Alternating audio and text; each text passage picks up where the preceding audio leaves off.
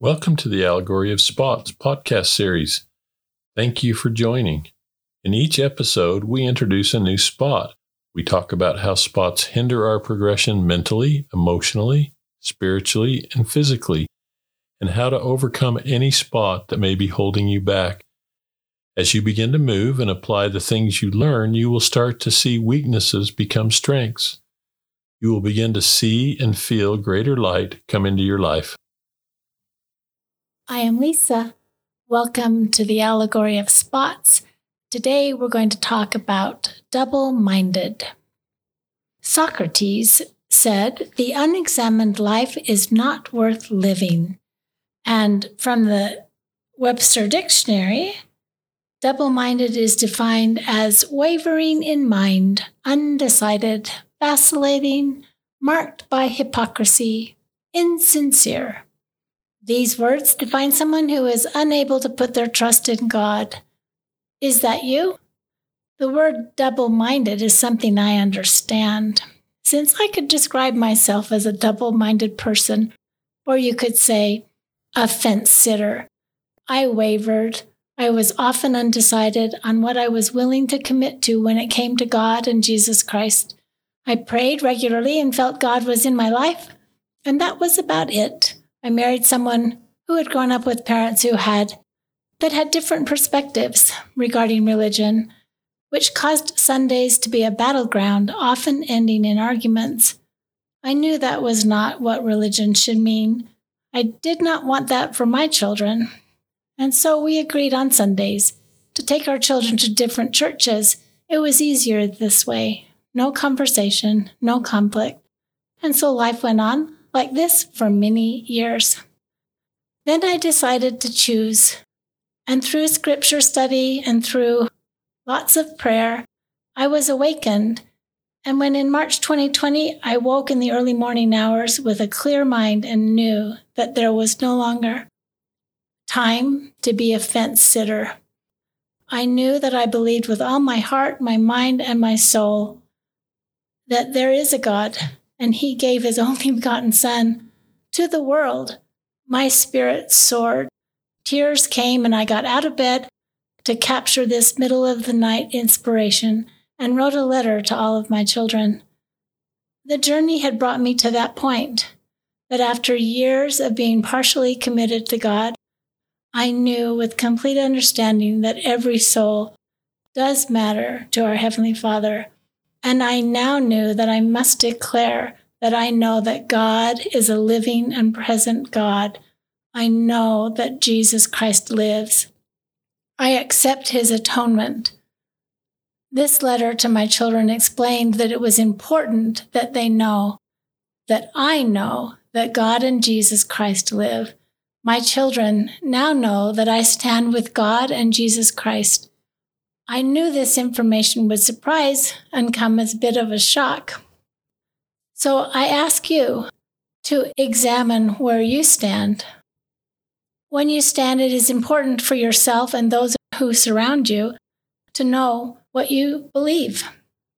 Each of us are at a different place on life's journey. We are all God's children, and hopefully there is a desire for each person to know God, hear God, and then follow the direction you receive from God. Now, almost 2 years from that middle of the night inspiration, I continue to choose to stand with God. It is more important than ever. My message to my children, my family, and my friends, for all of us, that it is time to know, to decide who you follow.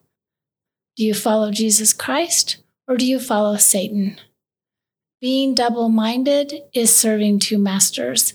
When one does not know who to follow, this indecision allows evil spirits in, and these evil spirits can and will kick out that person's own spirit and try to take over their body. Right now, it is time to choose. Decide to sincerely stand for Jesus Christ or Satan. And here are some scriptures about being double-minded.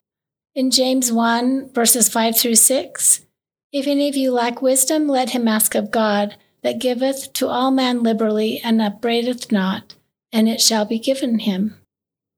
But let him ask in faith, nothing wavering, for he that wavereth is like a wave of the sea, driven with the wind and tossed.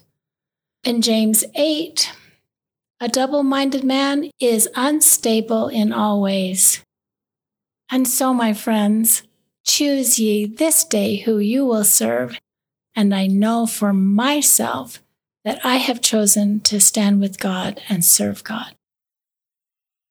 We hope that you've heard the Spirit or felt the Spirit of God urging you to cleanse your life as you've listened to the various spots in the podcast series. There are a few easy steps to remove the spots from your life. The process isn't hard, and once mastered, you will use the process over and over again, going deeper into your soul to be clean and spotless.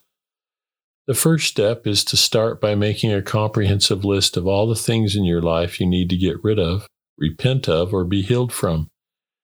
You will know your list is complete when you feel you have included all the items that come to mind. The next or second step is to take an inventory of what you're feeding your spirit, because what you feed your spirit is what feeds your flesh.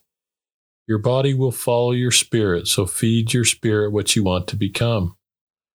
Third, you've identified the spots. Now let's get rid of them or cast them off.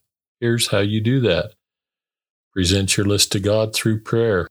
Ask Him for help. As you pray, ask God to remove your spots, to literally take them from you. Remember, it gets easier. You may have heard this teaching by David O. McKay in one of the previous episodes.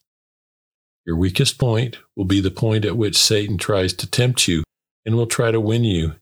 And if you've made it weak before you have undertaken to serve the Lord, He will add to that weakness. Resist him and you will gain in strength. He will tempt you in another point. Resist him and he becomes weaker and you become stronger. Ask God to remove and offload all your burdens, stresses, and concerns. Stop trying to carry them alone. They weren't meant for you to carry. It'll only bring you continued suffering, poor health, and distress to carry them. The last or fourth step. Once you've finished steps 1 to 3, start the process again. Only this time, you're going to travel a little deeper into your soul, searching out even the smallest of spots you might have overlooked or not even recognized. Ask God to reveal them. He has a way of bringing them to the surface so that you'll see them. This is truly a personal experience with you and God as He helps you in the cleansing process. And finally, continue these steps until you've completely cleansed yourself of any and all spots. Then move forward by using the atonement of Jesus Christ each and every day to keep yourself unspotted.